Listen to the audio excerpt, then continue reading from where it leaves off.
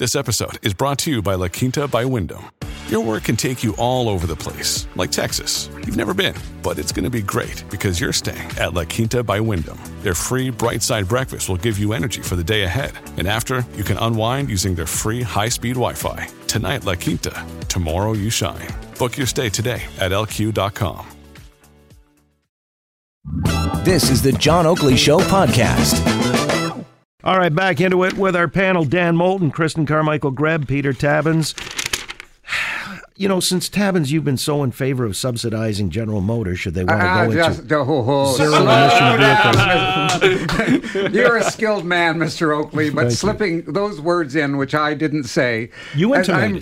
I'm impressive. No, I said I was open to looking at a variety of things, looking at cost-benefit, and I wouldn't give up on investing in General Motors, but frankly, I'd want to see what we get out of it. And I still think they owe this country a lot, given the support they got when they were in deep trouble.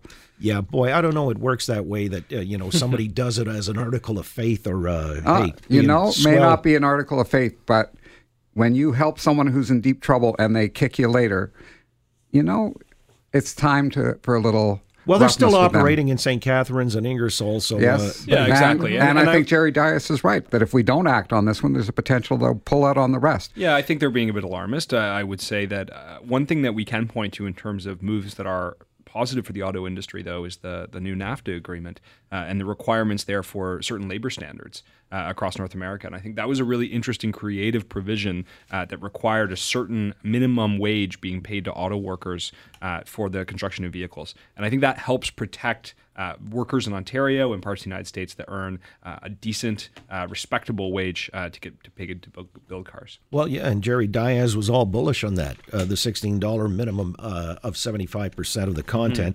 But here's the thing. If we're going to talk about subsidies, Maple Leaf Foods just got $34.5 million from the Ontario government, $62.5 in total feds in the province. This is for a $660 million kind of a new processing plant in London, Ontario, shuttering one in Brampton and here in Toronto, as well as another one outside of the city, because this is the advanced, I guess, way of processing chicken. But this is a private family-owned and controlled company. Does that justify $34.5 million of provincial money into it? Doug Ford was suggesting that this is something that's a boon to the province. Maybe we find ourselves in a predicament where jobs need to be guaranteed against the backdrop of what's just seen, the tumult in General Motors. People might be happy for this kind of infusion of capital. Am I wrong? No, I think he's right. I would say that it's humorous, though. He spent an entire campaign in the spring riling on about how bad corporate welfare was, how bad decision-making like that was. And here we are for 4 months later, and he's largely implementing the policies of the Kathleen Wynne government, which were focused on providing incentives to get businesses to set up shop here in Ontario or grow here in Ontario, which is what our competitors across North America are doing, particularly jurisdictions that are similar to us. They're trying to incent food processing or manufacturing to their jurisdiction. They're using incentives like this. And so I think we have to do it to compete.